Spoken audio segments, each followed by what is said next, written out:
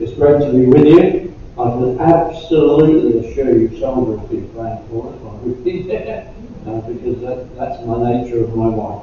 So it's great that we're able to share this time together. Really appreciate your fellowship, your prayers, your love. This is God wonderful. Hello everybody down there. Good to welcome you here as well in part of the service this morning. I knew that I would be here this morning. I didn't quite know how it was going to work out, I'll say, because I have a very specific word that comes for me for you. Or might be for some of you, might be for one of you. You know, it might even be for me. Who knows? But anyway, whatever, I want to share with you what the Lord has really put on my heart, specifically for today. But it flows in, as you know, from what I've shared with you before, that over this period of time, the Lord has been speaking to me new things for me concerning the power of the prayer that Jesus taught his disciples. And I've shared different aspects of it when I've been here the last couple of times. And the last time we looked at your kingdom come, the kingdom past, the kingdom we're living in now and the power of it, but also we talked about the kingdom that is yet to come. And our joy and our excitement, I've got to remember not to wander, of the fact that we, his people, staying faithful, will be raptured and be with him. We've got to do our absolute utmost. I don't know when it's going to be, to see others come into the kingdom. That's a motivation for us to be evangelists. When our brother, where is he? Can't see where he's opened this morning. Where's he gone? Oh, there you are. I can see you over the back there. You used up, well, I think it was from the message when you read, there was a phrase there, absolutely love this phrase. You said, I think twice, if I remember correctly, go ahead. You read it. I think we used those words. Now, I'm old, and some of you may be old enough to remember the worship leader still around called Ron Canoli. Who remembers? Oh, there's somebody. Somebody remembers Ron Canoli. Wonderful, wonderful black worship leader. And I've got a number of his tapes, and I love his spirit and everything. But there's a song that he taught me. I can't remember all the words now, which I absolutely love. And he stood at the front, and he's a big man, and he was like this. He said, go ahead, go ahead, go ahead, go ahead, don't stop, go ahead, go ahead, go ahead, go ahead, go ahead, go ahead, don't stop. And everybody started to join in, the whole worship group that were there and the people in the congregation, and it burst into a song which is called Go Ahead. So I say to you, if you don't remember anything else from this service this morning, when you leave here and start to live this week, go ahead. Don't stop. The time is short. Don't know how short, but go ahead. Go ahead. God's calling you to something. Are you breathing? Yes. Just check it out. Is the person next to you breathing? Hallelujah. Right. You're here for a reason. I really do believe that. You know, I'm absolutely more and more as I get older, I believe in, and we're going to say something about this in what I want to share this morning, but the integrity, the power, and the unchanging nature of God's Word must constantly capture our hearts and our minds. And the Bible is quite clear. God knew you before you were even formed in your mother's womb. Right? He knew that moment of conception in your mother's womb. And he also saw every day of your life. Right? That's what the Bible says. So that for me is permission to live to the full. Because I can't go early and I can't go late. Your word of caution, absolutely. Caution's not a part of it. Wise, wisdom, absolutely. But go ahead. Don't be cautious. The time is short. Be bold for Jesus. Right? If I don't say anything else worthwhile, maybe that's what you needed to hear this morning. But I want to take this phrase that has really been on my heart quite a bit just recently, and it's another phrase in the Lord's Prayer. It does come after the phrase I had last time, but that's, in a sense, coincidental. Your kingdom come, your will be done on earth as it is in heaven. What do we mean by that? When we pray that, what are you expecting to happen? What is it that you think in your life is going to be changed? What are you going to see? What are you going to understand if you pray, Lord, your will be done on earth as it is in heaven. Now I hope and trust that whenever you've prayed that, you're actually saying, your will be done in me, in others, in your ecclesia, in your world, what you have seen in heaven. Okay? I believe it's all encompassing in that way. And I want to make three main comments that the Lord has put on my heart for this morning concerning His will. And one of the things that I will absolutely say to you over the many years I've been in ministry is one of the questions I've been asked countless times by people is, what is God's will? What is God's will in this situation? What is God's will in this situation? I had an interesting thought as I was driving here this morning, right? And it was this. Some of you will know this, that in 1985 to, no, I got that wrong. 1979 to 1980, my wife and I and the 4 children we had at that moment lived in this manse. And I was the unofficial pastor here. Only unofficial, because the Baptist minister that came to interview me when he was so shocked that Audrey Deaker, who was a lovely Christian lady in the village here, some of you may remember her, ran the village vegetable shop. Her mother as well before her. Fascinating stories we could tell you about Audrey. She said, oh, we've got a lovely young man, this young man, in the manse. I think he could be our pastor. And they appointed me even before they asked me. Right? And then the moderator found out and he wasn't very happy. And he came, spoke to me in the kitchen here, in this very manse.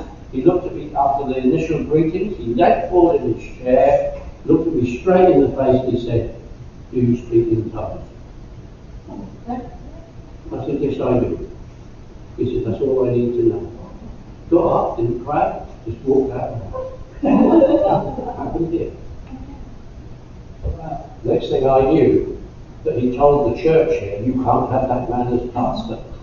You don't know what he'll do. And then, this is, to me, this is so sad. This is nothing what I want to share with you this morning. This is so sad because of the ignorance of people. Do you know what he said to the church meeting here, in this room at the back there? He said, what would you do if he spoke in tongues to you?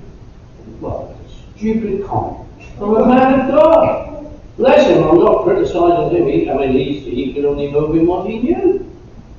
But how misunderstood these wonderful gifts are to the church at large.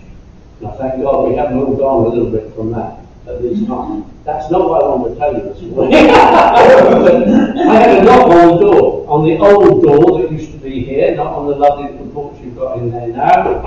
One day, and there was a young man there who I recognised from living in the village here, and he said, I understand that you pray with people. So I said, well, yes, I do. Right? He said, would you pray for me that I would know the will of God? I said, yes, of course, come in. So I said, what do you want the will of God of? He said, well, I feel the Lord has told me that I've got to leave my wife and go and live with another woman so that she will become a Christian.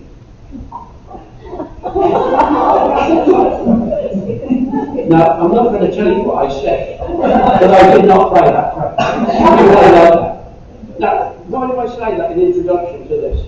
Because there's so much confusion in our will, and the passions within us, and the pull within us, the things that we want and desire, and it all gets very confused in our thinking. And if there's anybody confused about that this morning, I hope perhaps the main 3 things I want to say to you will help you to be clear in that. Now, I'll be honest with you, all through our lives, I've been a Christian now for decades, okay, there are still times when I say, Lord, what is your will? It's not that suddenly we have a way to always knowing what God's will is. And there is sometimes a process, a waiting, that has to go on before it becomes clear to us. And even then, sometimes we move out with a little bit of right fear and trembling to test whether this is really what God wants. So I'm not saying this is a foolproof way of knowing God's will, but I do believe from conversations with people all through the years and still now, that these three things are paramount in our understanding. Okay? There's a lovely thing that I love in Psalm 29. And this is not the core of what I want to say, but I just want to say this as an introduction for you. And the psalmist says this: "Give unto the Lord," I think some versions may say, "ascribe to the Lord, all you mighty ones. Give unto the Lord glory and strength. Give unto the Lord the glory due his name. Worship the Lord in the beauty of holiness." Listen. "The voice of the Lord is over the waters. The God of glory thunders. The Lord is over many waters. The voice of the Lord is powerful. The voice of the Lord is full of majesty. The voice of the Lord breaks the cedars. Yes, the Lord splinters the cedars of Lebanon. He makes them also skip like a calf. Lebanon and Syron like the young wild ox. The voice of the Lord divides the flames of fire. The voice of the Lord shakes the wilderness. The Lord shakes the wilderness of Kadesh. The voice of the Lord makes the deer give birth, and strips the forest bare. And in his temple everyone says glory. The Lord sat enthroned at the flood, and the Lord sits as king forever." Hallelujah. "The Lord will give strength to his people. The Lord will bless his people with peace." Now, I hope you got from that the voice of the Lord is seen and heard in the world. There is no question in our hearts, and this is it's still my introduction. You know my introduction is a lot, but please hear this. The voice of the Lord is there for us to hear. Now, I do read in Revelation, I do know that verse, there was silence in heaven. And sometimes there is a silence that we have to work with. But don't let us ever forget, the Lord's plan and desire and will is that you will hear his voice. And I can't separate that from knowing his will. So, yeah, a process, a journey, probably in the way that you don't expect, but the voice of the Lord will be heard. You know, one of the things that is so, excuse me a minute, I've had a little bit of cold and I sneezed there, I should a little bit more on there.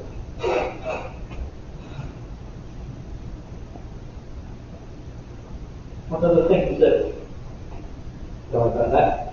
things that's so clear to me, out of the mass confusion that is in our world, because mankind as a whole has turned away from God, we have to accept that. The time of lawlessness and rebellion is in our world, and many are turning away from God or not even knowing about Him. But one of the wonderful things I think about Paul's writing to the church in Rome, and in that first chapter, is when he says, the God who made the world can be seen within the world. All creation talks and shouts and amplifies, there is a God. You know, and at the simplest, most level that we can accept, you know, is, does God speak? Yes. I look at a flower. God speaks. That you, I don't know if some of you are watching, I mean, I, as much as I obviously would say, Lord, please stay, David Attenborough. But I have to say, some of the programs are wonderful. And the photography blows my mind. And this one that is on now still, I think it's Life of Plants, I think it's called, on Sunday evening, if you ever get to see it. How can a person see that and then not believe in God? And to me, it's the exact opposite of what we read in Romans 1. All of creation reveals there is a God and that He is living and holding the world together. And I have a sense in my spirit You know, and I may be speaking to myself here to a certain degree, but maybe to some of you. That although some of you are acknowledging that in your heads this morning, that we need to get yet more profoundly standing on that truth to take us into a world to live for Him. We need to have more confidence that He is the unchanging God. I love that verse. I've probably quoted it here many times before. Psalm 119, verse 89. You know, you don't have to know the whole of Psalm 119, but that verse says this: "Forever, O Lord, your word is settled in heaven." It's unchangeable. But I've met so many Christians. Some of them, I would say, are mature and have been in church, certainly seemingly in the faith for a long time, uncertain still of God's word and God's truth. And what does that mean? It means that they're shaky in their daily living. They're hesitant to speak out for Him. They're hesitant to make a stand for Him in some ways. And my first point that I want to say to you this morning, I'm sort of moving into it, is this: that when we talk about your will, in my notes I've got your will dash your word. His will is always in accordance with His word. That's why I could easily say to that young man who came to the door here, "I'm sorry, but I can't pray that for you." Because the word of God says, if you are married to this woman, you must stay with her. I will pray for you that your relationship will be mended. I will pray for you that new love will be birthed in your marriage. But I will not pray that you should leave her. My Bible says, please don't anybody feel offended by this. I understand life is complex. I do understand that. This is not something said in any unloving way. Please hear my heart with this. But the Bible still says God hates divorce. Right? And I would say to you this: if God hates divorce, then it says to me that He is 100%, even 110% behind reconciliation and healing. I've seen it. I was asked to meet with a couple in London some years ago who were on the verge of complete separation. They had 2 young boys and everything. And they were part of a church down in London, and I was able to share some time with them and pray for them. Literally pray for them. Lord, rebirth in their hearts. Number one, a love for you. And secondly, a love for one another. Gosh. That was, I would think, somewhere about the early 1990s. Let's see it together. I'm very much in. Do not tell me if we go with the word of God and stand on that, however awful it seems to us at the time, however difficult and impossible it seems, that will of God should be fulfilled. That when we bring God into it and choose, decision of the will, not feeling, will to cooperate with God, miracles can't occur. They can. They can. Your will, your word. Let me read to you some verses which you'll know from Deuteronomy 6, verse 1 to 3. I love this. It says this: "Now this is the commandment, and these are the statutes and judgments which the Lord your God has commanded to teach you, that you may observe them in the land which you are crossing over to possess, that you may fear the Lord your God, to keep all His statutes and His commandments which I command you, you and your son and your grandson, all the days of your life, and that your days may be prolonged. Therefore, hear, O Israel, and be careful to observe it, that it may be well with you, and that you may multiply greatly, as the Lord God of your fathers has promised you, a land full of milk and honey." And that part of Deuteronomy there, some of you will know this, is called the Shema, and it's at the heart of the Jewish religion. The statement that, number one, there is a God, and that He has a purpose and a plan for us to live by. Now, one of the things that we don't like to hear is, I mean, some of you again know this, but I'll say it, some of you may not realise. You know, the Hebrew language and you particularly see this in the Psalms, but obviously right through the Old Testament, is a picturesque language. The language paints pictures to help you understand. And that's a wonderful thing, because that's why to really get into the Word of God, to really understand it, yes, we need the Holy Spirit, but sometimes you need to do a little bit more digging. And you find out that that word in the English actually means something absolutely amazing in the Hebrew language. The simple word here, in that passage that I read there, means in its original Jewish context to hear, to understand, and to obey. So when that was read out to a Jewish congregation and people, they weren't just saying, oh, I've got to hear this. To them, it meant, I've got to hear this, I've got to understand it, then I've got to obey it. Can you see that? Yeah. And when you think of the casual hearing that goes on in our society today, and dare I say it, I mean, been there, done it, got the t-shirt, whatever you want to say, in our congregations as well, of people who sit and listen and hear, but are they really taken into a place of understanding, which then takes them into a place of obedience, which then says to them, literally, I'll go back to where I started, go ahead, you got it. And I'm saddened that so many, in many congregations, I'm sure it's not true here or back, there are people who hear, but do not take the next step to fully understand, let alone obey. And yet they will be the people who come and say to you, I don't know what God's doing here. I don't know what God is saying. But you see, you have to hear, understand, and obey.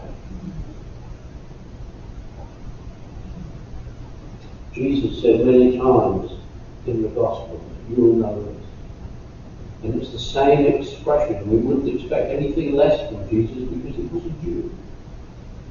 He who has ears, can hear. Do you think he was just saying superficially? Do you think he was saying, well, I hope they just heard what I've said, at least that they've gone away with something, they've heard a lovely story about a sower, or something. I hope they just heard the story, the parable. Have they just heard the superficial part of it? Yes, the evidence is some of them only did hear the superficial part of it. But within the Jewish culture, let me say it again to you, because some of you need to understand this, they needed to hear, to understand, and to obey. And there's a huge difference. What was Jesus saying? What was the writer of Moses of Deuteronomy saying? He's calling for people to take a careful movement, to make a careful decision, to really heed what is being said, and to understand it at the fullest level. It's another way, if you want to put it, in modern parlance, as we might say, listen up and pay close attention. This is not for the casual. This is not for the casual here. And one of the first things I say to you is this. If you really have a heart to want to know what God's will is for you, and I'm saying this to you as well as I'm saying it to me, despite how many years you may have been on the Christian life, your understanding of His will has to be seen through, understood through hearing His word and understanding and obeying it. You stop at any point along there, you'll miss it. You'll miss it. There's always repentance. But the God, thank God, and certainly in my life, is the God of the second, third, fourth, 7 times 7 and an infinity chance. If I go wrong, too many. I read this. Let me finish that particular point with reading this to you. I think this is, to me, I don't know who wrote it. The source is unknown, but I found it in a book which I really love. And it's all to do with how we view the Bible. And I don't know how you view the Bible. I hope you really do believe that it's, I don't mind saying God's love letter to you. And that you need to understand that it's His power that is released through His word. It's unchangeable, as we've already said. And this unknown writer said this. I feel this is powerful. Please stick with me. This book, the Bible, is the mind of God, the state of man, the way of salvation, the doom of sinners, and the happiness of believers. Its doctrines are holy, its precepts are binding, its histories are true, and its decisions are immutable. Read it to be wise, believe it to be safe, practice it to be holy. It contains light to direct you, food to support you, comfort to cheer you. It is the traveller's map, the pilgrim's staff, the pilot's compass, the soldier's sword, and the Christian's character. Here paradise is restored, heaven opened, and the gates of hell disclosed. Christ is its grand subject. Our good is its design, and the glory of God is its end. It should fill the memory, rule the heart, and guide the feet. Read it slowly, frequently, prayerfully. It is a mine of wealth, a paradise of glory, and a river of pleasure. Follow its precepts, and it will lead you to Calvary, to the empty tomb, to a resurrected life in Christ. Yes, to glory itself for eternity. I wish I was as good with words as that. But folks, if you just even heard the superficial thing of what that person is saying, it will change your attitude to His word. Everything pertaining to life, happiness, purpose, plan is in His word.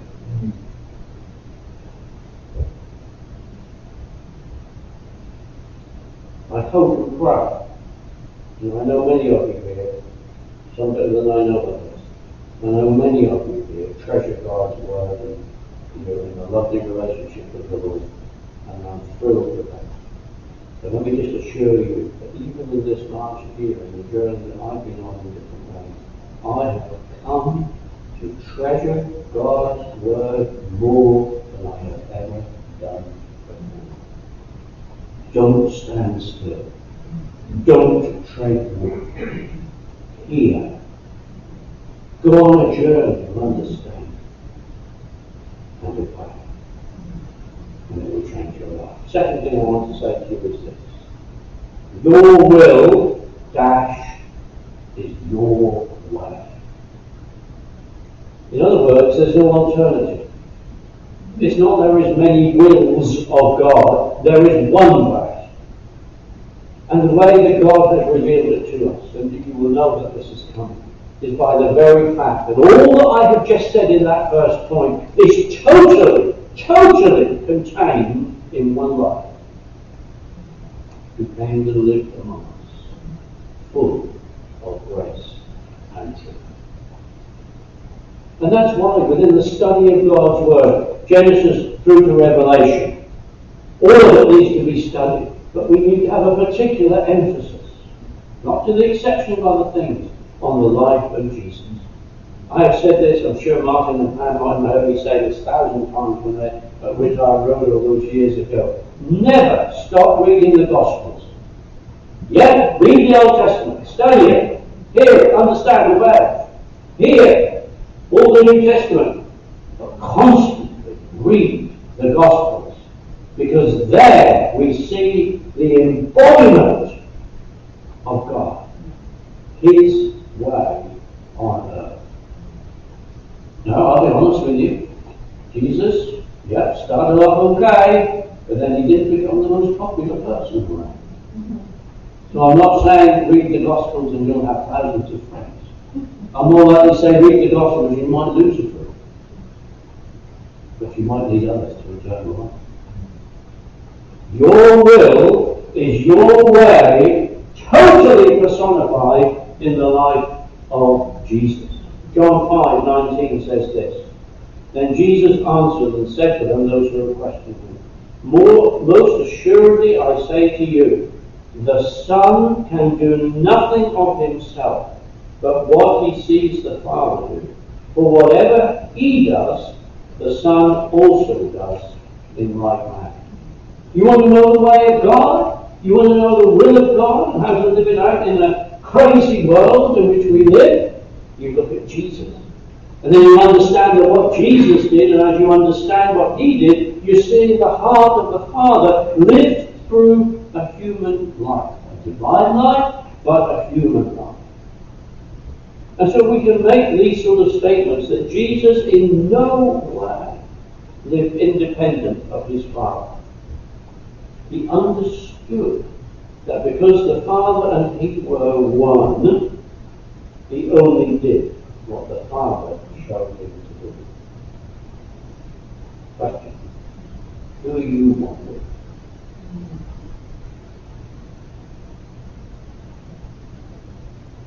Who was it that Jesus was talking to when he said, if you love me, you will obey my commandments, and I and my Father will come and dwell with you. Who are you? It's a wonderful picture. Now, I'm not going to go down this road, I'm just going to make this statement. That's one of the things that I have used many times with Christians who come to me and where their marriages are going through very difficult circumstances, and I don't in any way hide the fact that there's tough things in marriages these days, even more so in the world in which we live, particularly when divorce and all these things are so much easier and everything like that. But you see, we forget, and I think sometimes in the church we're being embarrassed to talk about it. But when you come to sexual union with your husband or your wife, you are in one in a way that is a mystery. And the Bible says it is a mystery. When you are one in sexual union, it's a glimpse, a picture. It's not even the fullness of it, friends, of that oneness that you will have with Christ and already begin to have with him because he dwells in you.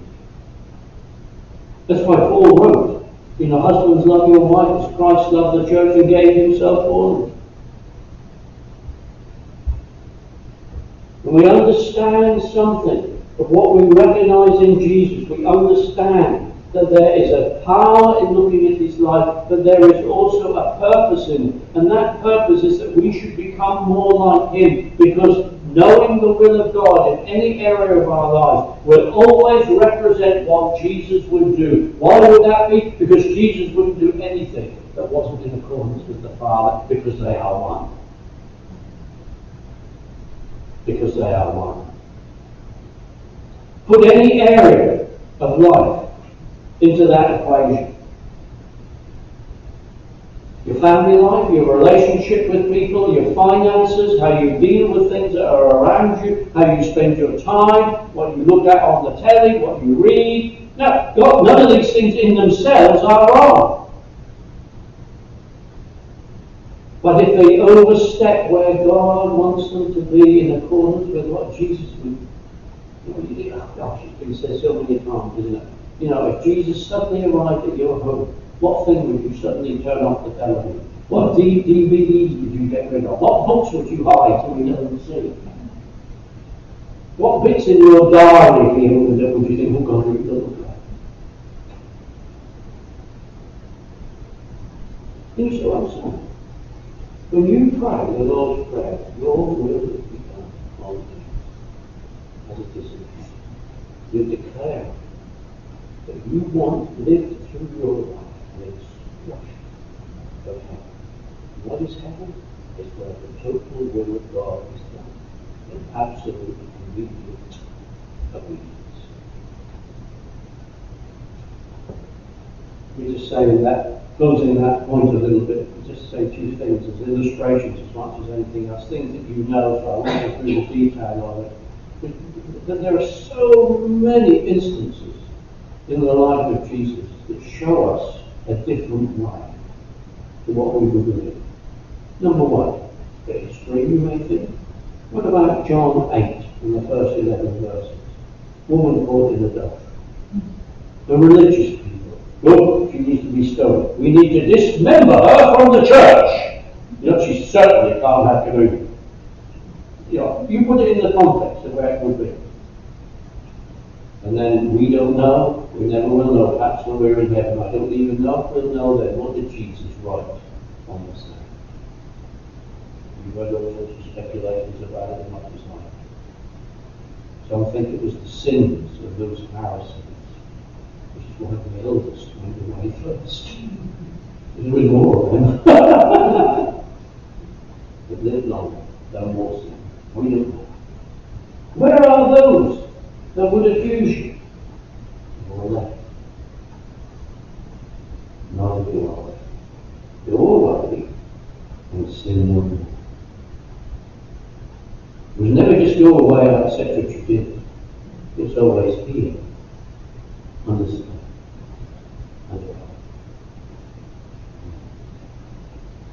Now I'm talking to myself as I'm talking to you. Where are we when we are dealing with people who are in that same place where they have messed life, messed their marriage, messed relationships, messed finances, criminals even. It's one of the reasons why I mean, you may disagree with me. That's why I hate. I've an increased passion for hating this. I'm a great believer in knowing and being informed of the news so I can pray specifically. But I hate what I see in our time of the aggressive, personal, horrible attacks that one has on another. I'm not separating parties. Okay? I hate it. But I understand it because they're living in the world. And what I'm saying to you is, if you are moved into a situation where things are tough and difficult and people are not doing the things that you want, let me ask you a question. Do you replicate the life of Jesus, or do you just take on the measure of the world? You can take that one a lot further. There's another lovely story I remember at the time. A lovely story in Luke 7, 36 to 50, where Jesus goes into the house of Simon the Pharisee for dinner.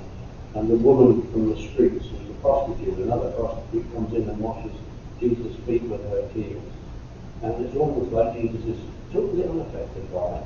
But of course Simon was very upset, looking down his nose. Isn't he a prophet? Doesn't he know who this woman is? And then Jesus tells the lovely story, you know, about, you know, who would love most? The person who's forgiven £5 or £10 or £500. Adding the paraphrase, well, I guess the person would be, the debt of £500 would love the most. Then he says it, doesn't he? Oh, it's almost comical, isn't it? You've seen this woman. I mean, Jesus knows what's going on in his head. And he then says to this woman, you're forgiven. Those who love much, those who have been forgiven much, who love much.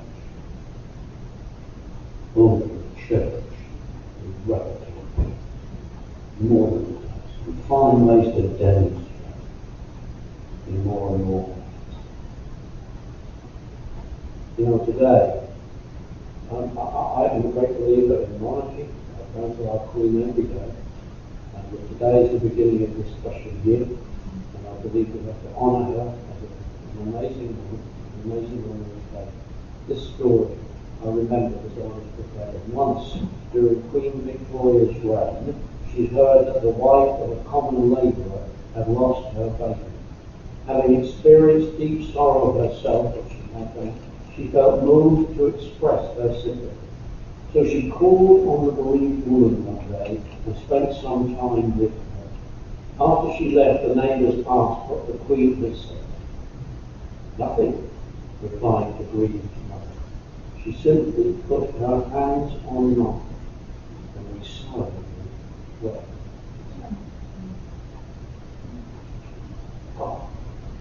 church would have more of an attitude like that. Why? Because his will is always demonstrated in his way, which is seen in Jesus. It is the truth of heart. Let's move on quickly. The third and final thing I want to say to you is this. If you want to know something about his will, then you need to understand his whisper. His whisper. You know the story as well as I do in 1 Kings 19, 11 to 13, when dear old Elijah was depressed and fed up, and Jezebel was on his back, and wonderful victory on Mount Carmel, and amazing victory that God is seen as the God of Israel, and then Jezebel lets her finger and off he runs into a cave eventually. And God appears to him, but it wasn't in the wind, it wasn't in the storm, it wasn't in the thunder. He had to wait for the still, small voice. And the reason I tell you that story is this, is that in my experience, and God can speak in all sorts of ways, and you know this as well as I do, and I've had dramatic interventions of God over my life at different times, but over major issues, sometimes it's a waiting and a listening and a sitting with him. I just want to encourage you that whatever it is in your life that you're seeking God's will for, I want to ask you, do you set that time aside, undistracted, to listen for his voice? We recommend a book to you which I love. I think I mentioned it once before. It's written by a friend of mine. He certainly used to be a friend of mine, but I've got personal contact with him. His name, a wonderful name, Dutch Sheets is his name. And he one of his most powerful books was The Pleasure of Your Company. And it's a 30-day devotional book leading you into the quietest, intimate relationship with God. And now on my fourth reading, because each chapter I think I've got it, and then I will not say Dutch Sheets. I'll tell you afterwards. The pleasure of his company. The Lord did not reveal himself with a voice to Elijah in a dramatic and spectacular way. We know that. But he came in a quiet way. And he comes to discourage, I believe, and sometimes disappointment people in that sort of way. People who know that they've got to hear from God. And friends, he knows you well enough to know how to get through that. And his desire to speak to you that you would know his will is far greater than your desire to actually know what his will is. Would you believe that? He loves you so much, and he knows that your full sense of fulfillment and satisfaction will never be outside of his will. So that's how much he wants you to hear his voice. So the question is, do we set aside the time in order to hear his voice? And I call it the whisper. Yes, it can come in all sorts of ways. I love this story. I don't think I've ever yet got to the depths of it. Jesus is being betrayed. Jesus is in the house of the high priest. Peter has made his protestations of, I'll never let you down, Lord, I'll never deny you, and you know all that. And then he ends up in the high priest's house, and then he denies the Lord 3 times. Luke 22, 61 and 62 says this, and the Lord turned and looked at Peter. See, there's no words there, but the sense of the Lord seeing into his heart. And Peter remembered the word of the Lord and how he said before the rooster crows shall be known in 3 times. So Peter went out and wept bitterly. What can be in the Lord? What can be in a sense in your quiet time with the Lord? It can be a conviction that it's the will of God that will turn your life around. See, that's how God works. But we have to put ourselves in that position to do that. Jesus' look of compassion pierced Peter's heart. I also love, just a little bit further on, you see, Peter responded, Jesus goes to the cross. He's put in the tomb. God raises him from the dead. And then we read in Luke 24, verse 34, the Lord is risen indeed. He has appeared to Simon. We don't know anything more about that. The Bible is silent concerning when that was and what happened. What we know about what happened in John 21 at the Sea of Galilee when they were fishing and Jesus did the breakfast and that conversation. This happens before that. But at some point, right early on that resurrection day, because of all that Peter had been through, the Bible records, the Lord is risen indeed and has appeared to Simon. That's how much he wants you to hear. That's how much he wants you to hear the whisper of his voice and of his acceptance. So I appeal to you within the context of your will be done on earth as it is in heaven. Set yourself the time to listen for his voice. Be it confident in his word. Be it thrilled with the example of Jesus' life and how he reveals the heart of God. Put aside the things that are complicated. The world will shout all sorts of things. I love Psalm 131. I'll put it down here, the Message version. I love the Message too sometimes. And it says this, Psalm 131, one of the shortest psalms, but so powerful. God, I'm not trying to rule the roost. God, I don't want to be the king of the mountain. I haven't meddled where I have no business, or fantasized grandiose plans. I've kept my feet on the ground. I've cultivated, one word, cultivated a quiet heart, like a baby content in its mother's arms. My soul is a baby content. Yes, God wants us to go before him all the time. Let me finish with this slightly amusing next point.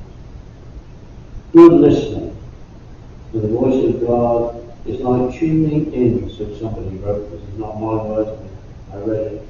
Tuning into a radio station. For good results, you can listen to only one station at a time.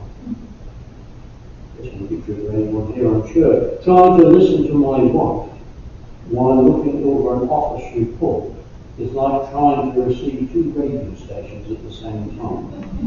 I end up with distortion and frustration. Listening requires a choice of where I place my attention. To tune into my partner, I must first choose to put away all that will divide my attention.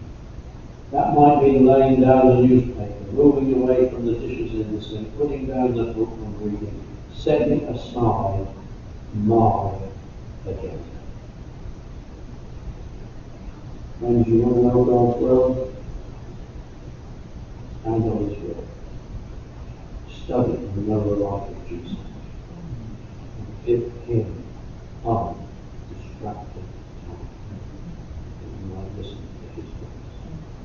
Then the will, which is already in heaven, being worked through, will come to you, and you'll be able to live it out in a desperate need.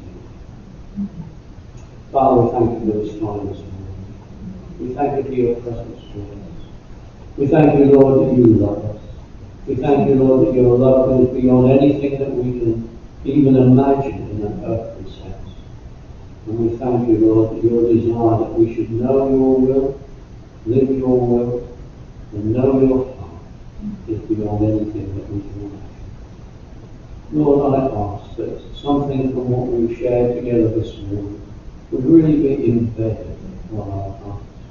That we will leave this building changed, challenged, transformed, to want to hear you and know you, and like we've said, Lord, to understand you and to obey you in a measure that we've never done before.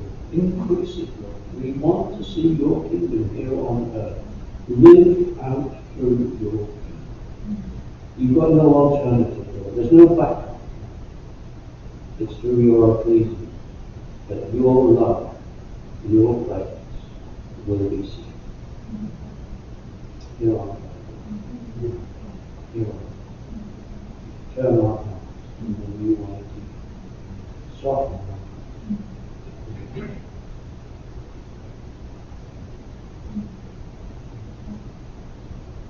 There's a sense in my spirit that for some of you here, I don't know how many, but you've got to make a decision, perhaps even second, third, or fourth time, I don't know, just to discern that you're not going to live your Christian life, your relationship with the Lord based on your feelings,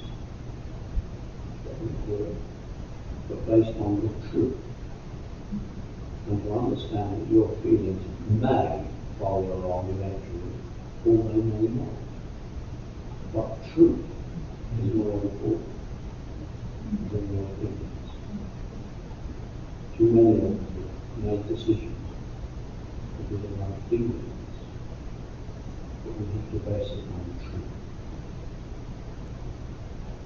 And that's contained in this one. Lord, we know that that's a difficulty, and each one of us in some degree. I know, Lord God, that you would help us to work that, that the light of Jesus within us would shine so much brighter than it's ever shone in the past. We are saying in Jesus' name. Amen.